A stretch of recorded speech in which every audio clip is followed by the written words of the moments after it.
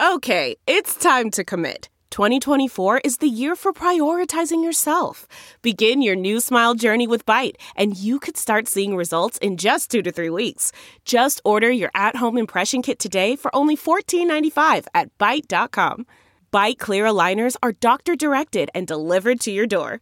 Treatment costs thousands less than braces. Plus, they offer financing options, accept eligible insurance, and you can pay with your HSA, FSA.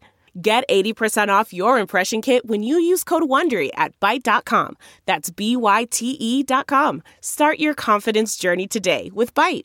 Delve into the shadows of the mind with Sleeping Dogs, a gripping murder mystery starring Academy Award winner Russell Crowe. Now available on digital.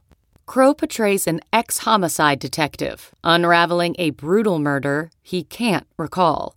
Uncovering secrets from his past, he learns a chilling truth. It's best to let sleeping dogs lie. Visit sleepingdogsmovie.com/Wondery to watch Sleeping Dogs, now on digital. That's sleepingdogsmovie.com/Wondery.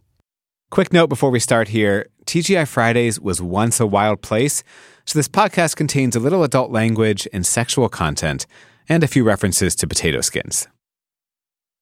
I was not what my father called a loose girl to go into the city and go to bars.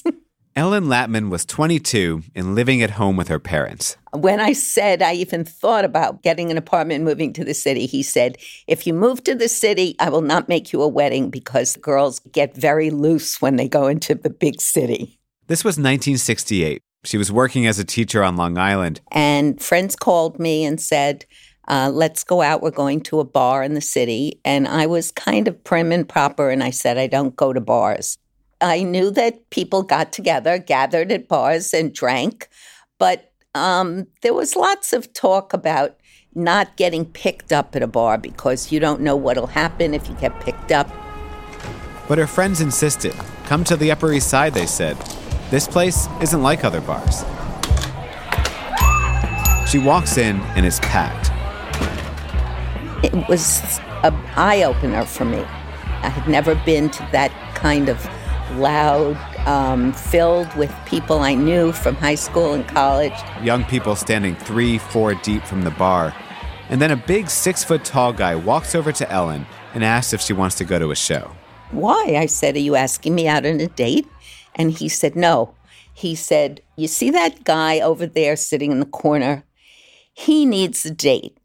He had a date with a girl. She broke the date tonight, and he still has the tickets. So I said, well, what's wrong with him? Why doesn't he come over and ask me? That guy in the corner is Stan. His roommate promised him to find the perfect date to replace the one who stood him up. Ellen looks over, and Stan is cute, but he's not her type. Too drunk, for one thing. His friend says to him, this is the girl we've picked out for you. And he said to me, I can do better. And I said, really? Well, then go right ahead. I said I had no interest in you anyway. He said that to your face? Yeah. Between you and me, I said, fuck you, and walked away. This was that kind of place where women were making the call, where the playing field was a little more even, and where a woman like Ellen realized she could pick and choose. That place? TGI Fridays. This is not the Fridays I know today. This wasn't in a mall or an airport. There were no potato skins, no families with kids. This was the Upper East Side of Manhattan at a time when TGI Fridays was the hottest place to be young and single in New York. It was like the Tinder of the 1960s. I grew up thinking of TGI Fridays as like a place I went in the mall when we visited family in Jersey. I had no idea that it had played a significant role in this moment on the precipice of the sexual revolution. You know, all the young singles wanted to go to Fridays. That was the hot spot. The police came along and stopped traffic on First Avenue, literally stopped traffic. You felt as a bartender that you were like a rock and roll star and you're going to be on stage. It was the social scene in Dallas, New York, Houston, Chicago, in Little Rock, Arkansas. It was a phenomenon. Atlanta, Seattle. It was an amazing happening.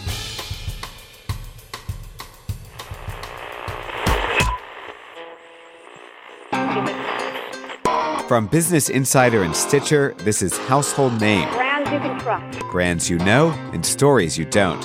I'm Dan Bobkoff. McDonald's Big Mac. Only Starbucks. I'm a business reporter, and I've been thinking for a while now about how much of our lives are lived through brands. They're where we work and shop, where we make things. They're where many difficult and important moments happen in our lives. Really, most of your life is navigated through brands. So on this show, we'll find the surprising tales behind America's biggest companies and how they changed our lives for better or worse. Today, how did TGI Fridays, of all companies, change how we meet, date, and marry? A place where many tried their first pickup line. Crowds formed around the block in many cities where they'd opened. And then what happened? How'd they go from that to what we know it as today? We'll trace it from the swinging 60s of New York City to a wild Dallas to the suburbs. Stay with us. So let's get back to Ellen at TGI Fridays on the Upper East Side. It's the late 60s. Well, the food in Fridays was great. Everybody either had hamburgers or this giant salad that came in a wooden bowl. I remember that. It was all people, I'd say, in their 20s, as they said, because it was so many people I knew from college and high school. Do you remember any pickup lines from that era? I think at that time, people came over pretty nicely. And I think what you started to talk about was, hi, how are you? Where'd you go to school? What do you work at? That kind of thing. I found stories of the restaurant's early days a little hard to believe.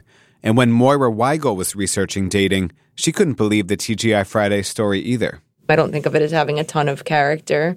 I think of it as a chain restaurant. Moira wrote a book called Labor of Love, The Invention of Dating. She and I are both in our mid-30s, and we had never experienced the early days of TGI Fridays. Isn't that kind of crazy for people of our generation and younger to think about how that's not that long ago, really?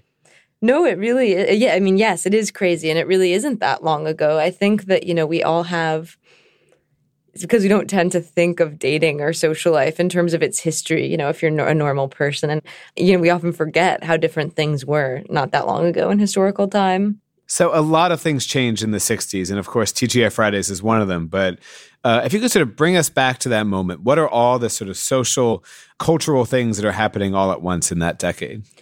Things are changing dramatically in the 1960s. I think the first thing that comes to mind, of course, is FDA approval of the oral contraceptive pill Enovid. In 1960, the rates of women taking oral contraceptives skyrockets across the 1960s. You have legal abortion on the horizon. So those factors make a big difference. So where did TGI Fridays come from? Who was this mastermind of this international franchise that attracted single women in droves, who capitalized on free love? His name? Alan Stillman.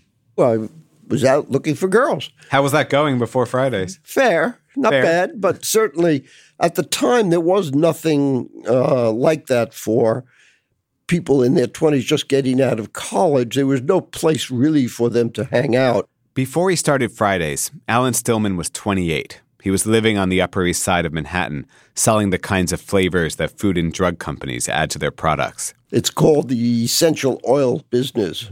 I think the best order I ever got was 38 drums of strawberry flavor for Pfizer, to which they put into a cough medicine. And around this time, for guys like Alan Stillman, often the best place or the only place to meet someone to date was at a private cocktail party at someone's apartment.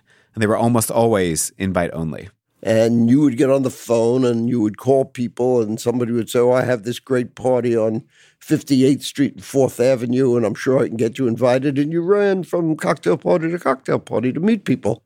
This wasn't working so great for Alan. During the summer, after work, he'd often go to the corner bar, which was tired and drab. There was a bullet hole in the window. And I said to the bartender, you ought to redecorate this place. Put some sawdust on the floor, put some Tiffany lamps up, and where I got that, I have no idea. I was just throwing it around.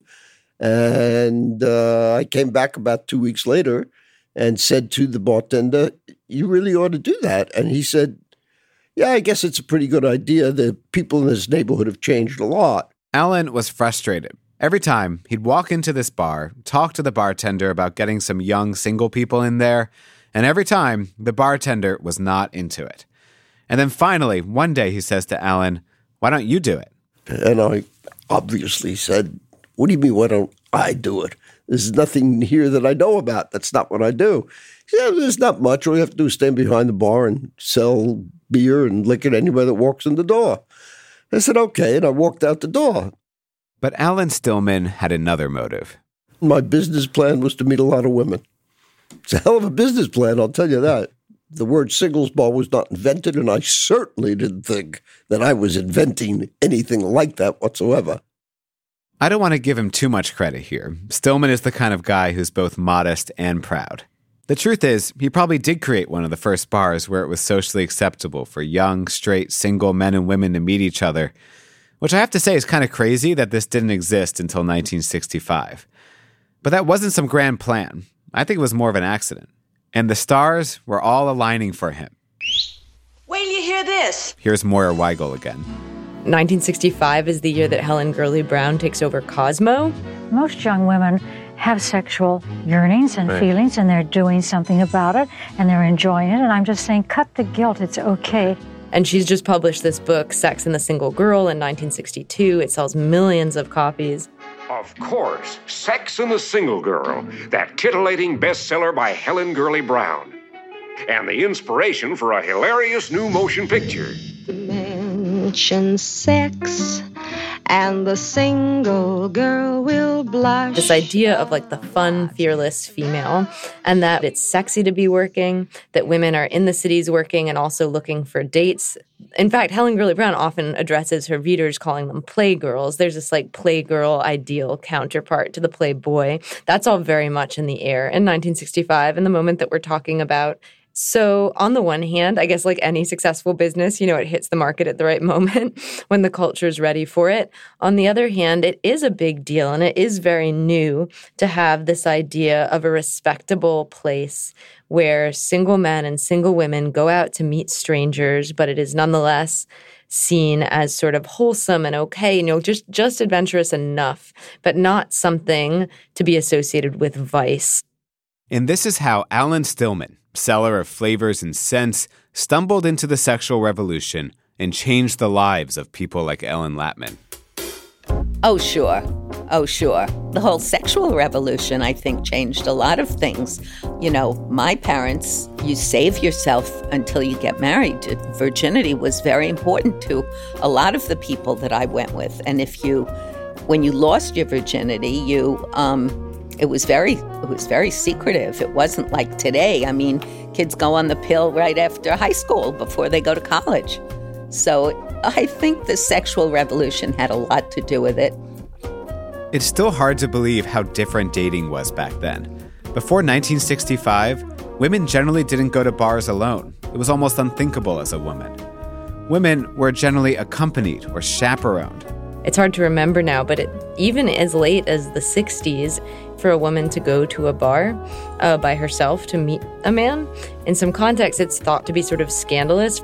In the early part of the history of dating was seen as grounds of, suspicion for vice charges. Women are arrested. They're thought to be doing kind of sex work often if they're out in bars on their own. In the 60s, you have these protests that are organized by members of the National Organization of Women to be allowed to go to bars that ban women. I don't know if it's stigma or scandal or what, but it's definitely not accepted by everyone. And I think it's funny, I have an aunt and uncle who met in a bar, and I remember my parents talk about, that was fine, but being a little bit like, who's this guy from this bar that you met? There were even bars back then that were men only, until those protests, and then a 1970 court ruling that finally forced them to admit women.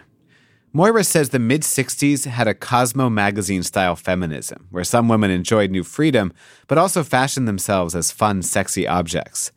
And in few places was that more apparent than in the sky. Airlines like Braniff actually advertised the sex appeal of their flight attendants, all of whom were women, and for the most part required to be unmarried. This is an actual ad from that same year, 1965. On the screen is a flight attendant pretty much stripping. When a Braniff International hostess meets you on the airplane, she'll be dressed like this. After dinner on those long flights, you'll slip into something a little more comfortable. The Airstrip is brought to you by Braniff International. And this is another reason for TGI Friday's success. It turns out many of those flight attendants were living near Allen on the Upper East Side. It was easy to get to the airport from there. There was a building there called Stu Zoo.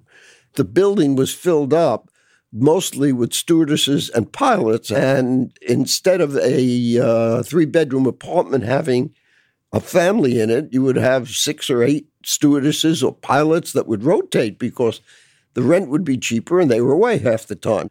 It was obvious to Allen that this particular spot on the Upper East Side was the perfect location for his singles bar. So he borrowed a few grand from his mother, hired some guys to paint the outside blue with red stripes, and then just before he opened in March of 1965, when he was still considering the name for the bar, Stillman went skiing with some friends. And I fell in a snowbank, and I turned to my friends that were there and climbed out of the snowbank and said, "Thank God it's Friday. We got 2 days to recover." And one of the guys was there and said, "That's a terrific name for your new bar." And I said, "You know something, it is." And that's really where the name came from. But in fact, it was a college expression. People at that time in college, and I believe even today, literally say TGIF, great, we got 2 days off. And when it opened, it seemed like this huge hormonal release for the city. It became more similar to what a mosh pit is. It was so crowded and so that you didn't have to walk up to anybody to get a name or to get a telephone number. You bumped into them. Fridays was mobbed when it opened. Within a year, imitators sprung up on the block. Cops had to close the street on the weekend because so many young singles were going back and forth. Newsweek in 1966 wrote that people called the area the Body Exchange. 2 years later, New York Magazine called it the Fertile Crescent. Friday's new competitors found their niches. The jocks went to Mr. Laughs up the street. An older set went to the Tony or Maxwell's Plum. At one point, Allen found 50 singles waiting outside Fridays. It's fair to say he was loving this life. No, I wasn't interested in getting married. Who would want to get married? The owner-bartender in a place like that, single, was exactly where you should be when you were 28. Soon, Stillman created a small empire. He opened places called Thursdays and Tuesdays and Wednesdays, and even a short-lived ice cream place called Sundays, of course. But the center of single life was Fridays in that strip of Manhattan on 63rd and 1st Avenue. After all those stories in magazines, people started to come into Fridays asking to open their own location. Like one guy who wanted to open one in Memphis. With all of my intellectualism at the time, I said, "What's a franchise?" So you can imagine the amount of business sense that went into this if that was my attitude. That eventually turned into a partnership with 2 young men who had zero to do with the bar business. They were like you. Just like me. Coming up, Ladies and gentlemen, we would like to welcome you to Dallas. We're off to Dallas, where things got even more wild. We will be taxiing for a few minutes. From Business Insider and Stitcher, this is Household Name. Stay with us.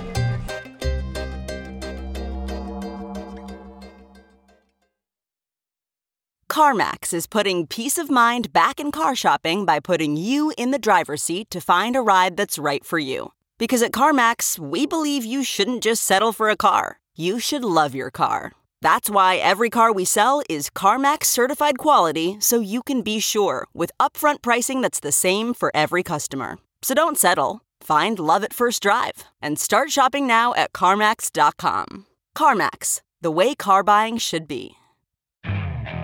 Okay, picture this. It's Friday afternoon when a thought hits you. I can spend another weekend doing the same old whatever, or I can hop into my all-new Hyundai Santa Fe and hit the road. With available H-Track all-wheel drive and 3-row seating, my whole family can head deep into the wild. Conquer the weekend in the all-new Hyundai Santa Fe. Visit HyundaiUSA.com or call 562-314-4603 for more details. Hyundai, there's joy in every journey. We're back. I don't know about you, but I had just assumed TGI Friday started in Anywhere USA, maybe in a mall someplace. I did not expect that it was a hot place in New York City.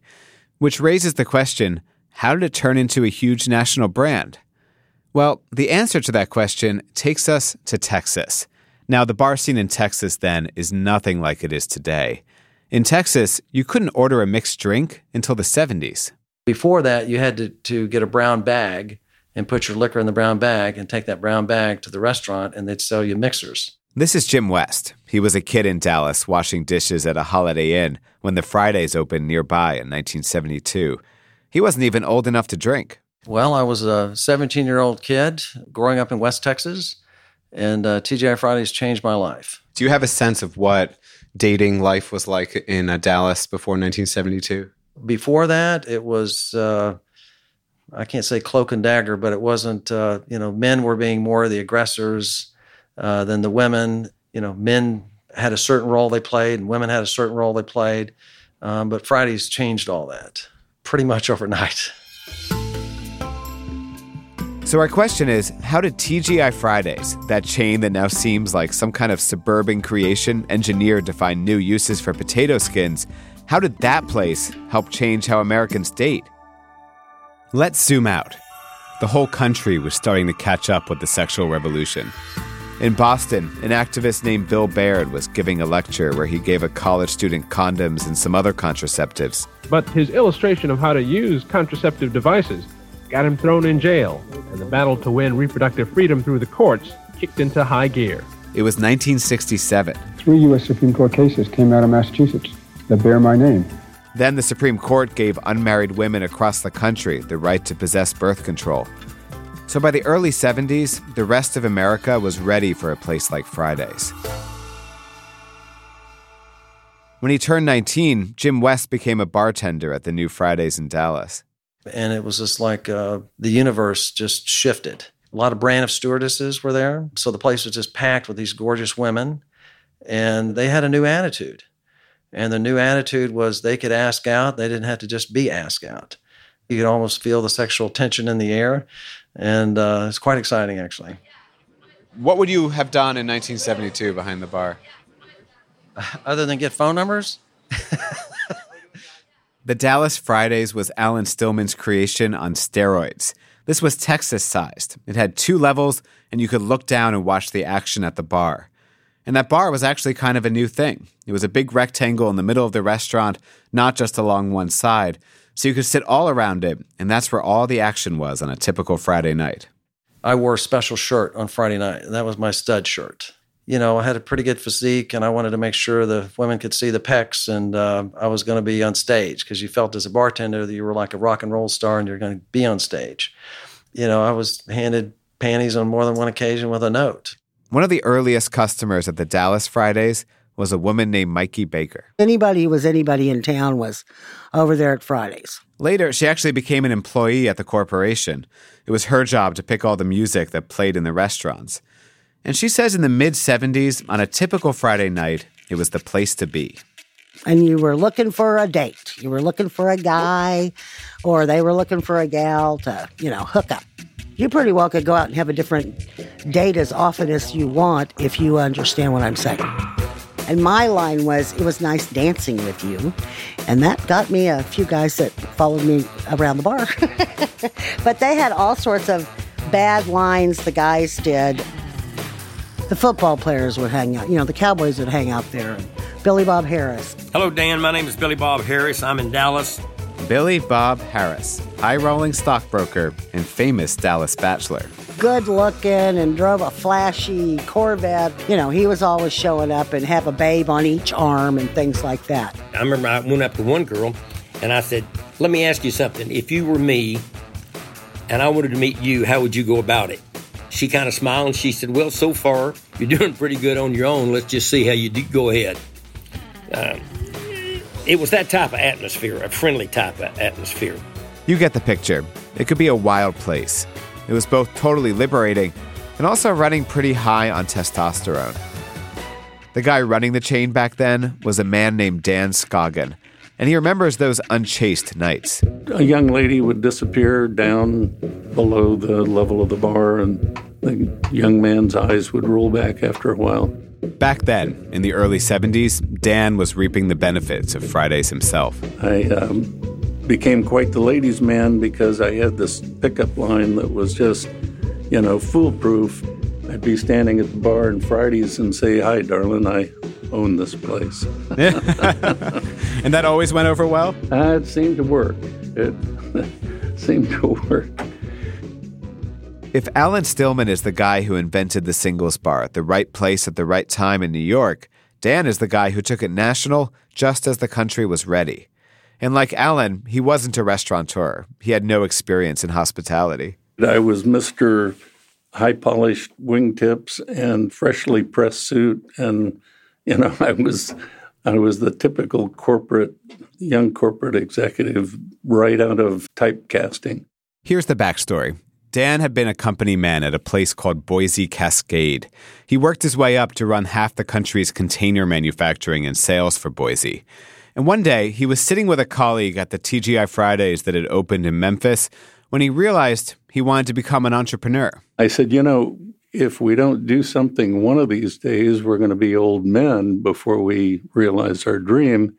I said, even if it's something stupid like this. And I pointed to the restaurant. And if you don't mind me asking, were you single back then? I didn't know it, but I was about to become single. He got divorced, quit his job, and changed his look. I went from a Learjet to a Volkswagen bus and went from a Brooks Brothers suit to bell-bottom trousers and, surprisingly, a beard. The business details here aren't that important. Basically, Dan started out licensing franchises from Alan and quickly ended up merging the franchises into one company, TGI Fridays, Inc., Dan as first CEO. And he drove that VW bus across the country on his way to open that Dallas location, picking up a lot of the touches and tchotchkes that define the TGI Fridays look. I found a carousel chicken. I had a chandelier that had come out of some opera house that I put up on the raised level. By now you know what happened. When he opened the Dallas location in 1972, the place was mobbed. Then Houston, Atlanta, Indianapolis. It was a real chain.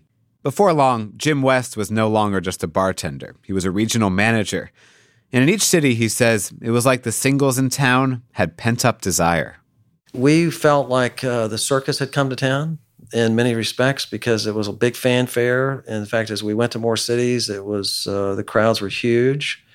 And I think people couldn't wait to unleash these passions. So what happened to those passions? How did we end up with the TGI Fridays of today? That's what I want to look at next. Stick around.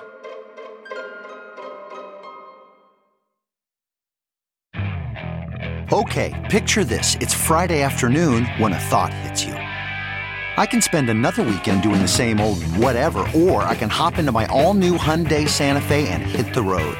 With available H-Track all-wheel drive and 3-row seating, my whole family can head deep into the wild. Conquer the weekend in the all-new Hyundai Santa Fe. Visit HyundaiUSA.com or call 562-314-4603 for more details. Hyundai, there's joy in every journey. Okay, picture this. It's Friday afternoon when a thought hits you. I can spend another weekend doing the same old whatever, or I can hop into my all-new Hyundai Santa Fe and hit the road.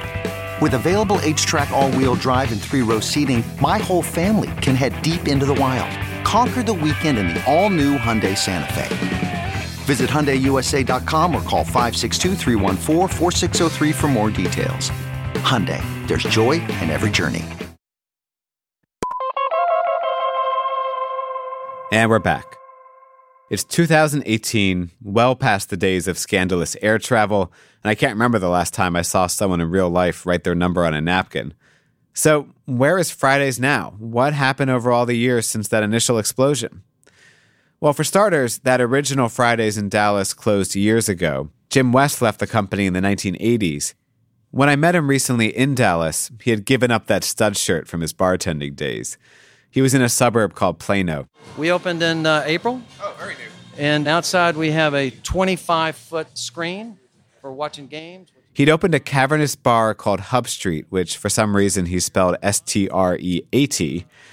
But like that original Fridays, there were 2 levels so you can look down and see what's happening. This has all the elements of a TGI Fridays because TGI Fridays was a social gathering place. How is it different than what you saw, 35, 40 years ago? There's more texting going on. Everything is through a cell phone, it seems like. Today, TGI Fridays is struggling. Most of its competitors are too, like Applebee's and Chili's. TGI Fridays is trying to find an identity that suits this era. Fridays, endless apps. You keep coming in for them, so we keep coming up with them. Alan Stillman, the guy who started it all in New York, is in his 80s now. He's astonished that Fridays has maintained the red stripes of his original. And when he travels the world and sees a Fridays in a place like China, he marvels at what he's created. But it's not the same. It's become more of a family operation. And the people that it competes with are also family restaurants. Why do you think it lost its singles origin and became more of a family restaurant? You don't need a TGI Fridays bar scene to meet somebody, either male-female or female-male, or for that matter, anybody to meet anybody. We're back to all the electronics that are around here. It's just not a necessity, whereas at the time, although I didn't know it, we invented a necessity and we solved a problem that was really a big problem. He's right. TGI Fridays is no longer a necessity. Today, it's nothing special to find a bar where single women can choose a partner for the night. The explosion of dating apps helps too. A bar is a kind of 3D Tinder, if you want to do it in reverse. Moira Weigel, who has researched our dating lives, has thought a lot about how Fridays help change how we meet and mate. Tinder seems like it's a remediation or a kind of imitation of something like a bar, a college party where you're just panning around a room because... That's what the founder says. He says, when people criticize Tinder for not having any information, he says it's just like seeing somebody at a bar. Like you don't have very much information to go on. Yeah, totally. And I remember I think they launched in 2012 and they threw this big frat-ish party in LA to launch, and they had college students and their early members or something, but there was this entire branding of the app that was sort of drawing on the imaginary of the big college party, right? It's where you're going to meet. It's exactly what you're saying, that it's just like seeing people at a party. To Moira, TGI Fridays changed the way we date because it took meeting and mating out of homes and clubs. I feel like what it really is when the platform of courtship moves out of private space into market space. So, if you think of a Jane Austen novel, in the Jane Austen scenario, you're sitting at home with your mom and your sister and Mr. Darcy comes and sees you and the platform belongs to your parents who have every incentive for you to pair up with Mr. Darcy so that you can inherit family wealth and, transmit property and accomplish all those things that the institution of marriage accomplishes. So think about it. Incentives for romance and courtship changed. The sexual revolution helped women take charge of their fertility, and that gave businesses an incentive to earn a commission from all this courting. TGI Fridays was one of the first to capitalize on this, and that inspired thousands more brands, bars, and clubs since Fridays. But as time passed, the original Fridays template has been replaced with new, fresher spaces that do the same thing, with even more ease and even greater profit. Tinder's worth $3 billion. Yeah, it is sad. It's very sad. Like I say, I don't go there anymore, so... Fridays originals like Mikey Baker can't get over how outdated the chain feels now. Jim West visited one recently, and it didn't go well. It could have been anywhere. It could have been in any chain. And, I love that brand, very prideful of that brand, and so it was just easier for me to just exit than to, continue the experience. So you actually walked out? I walked out, yeah. Eventually, Fridays became more of a family place in the 80s. By 1990, Dan Scoggin, Mikey Baker, and Jim West had all left Fridays. Alan Stillman had left long before, going off to discover good wine and starting Smith & Wollensky Steakhouses. And remember Ellen Latman, who we met at the top of the show? I was also wondering if she'd been to a TGI Fridays recently. Just one time out on Long Island, and I hated it. What was it like? It's like a very casual, low-rent hamburger joint for families. No longer is it I don't think for kids. I don't think they go to Fridays anymore. But Ellen did end up getting something more than a good burger and salad from Fridays. That charmer Stan, who she didn't have much patience for on that first night at Fridays. Between you and me, I said, fuck you, and walked away. Well, he managed to get her number via his wingman anyway. And Stan called me the next day and said, I'm so sorry. He said, I must have insulted you. I don't remember what I said, but I really do have these tickets, and I really would like to take you out. And then he took her to a show. I think it was Carousel. The date went a lot better than when they met at Fridays. 3 months later, we were engaged, and 9 months later, we were married. Wow. That's the end of the story. So is the lesson here to insult someone on the first date? He's never lived that down. But as I said, he didn't really remember it. And he's really a nice, quiet, lovely guy. But he was inebriated. We're coming on 50 years, so it worked. 50 years. And it's all because of Fridays. And it's all because of Fridays. Absolutely.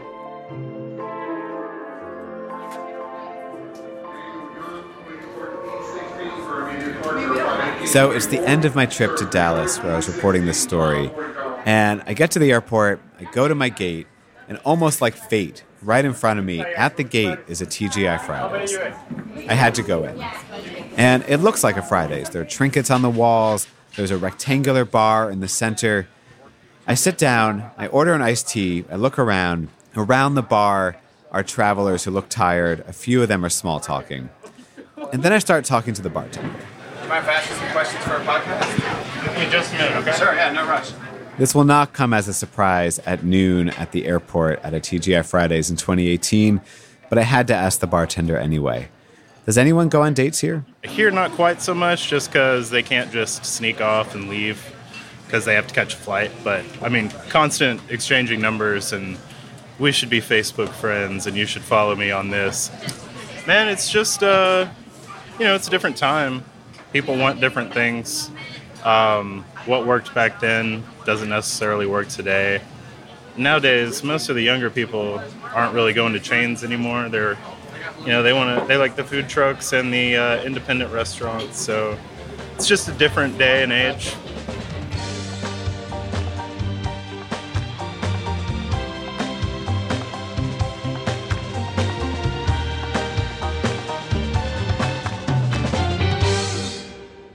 Stick around for what's coming up in this premiere season of Household Name.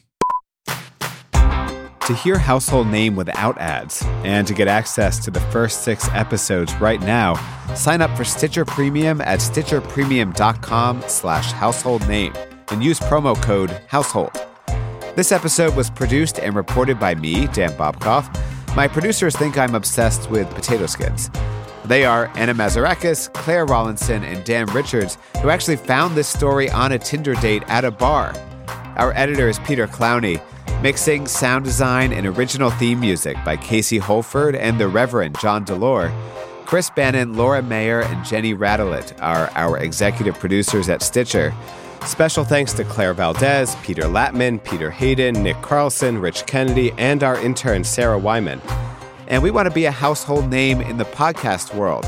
Please leave us a rating and review on Apple Podcasts. It really helps. Household Name is a production of Insider Audio.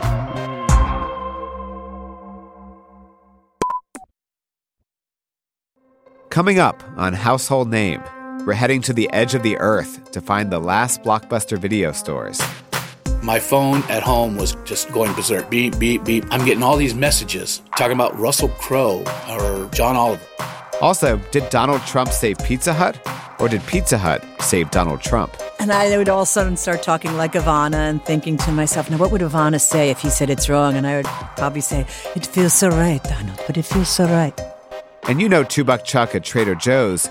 Will the real Charles Shaw please stand up? I took one taste of that wine and it almost broke my heart.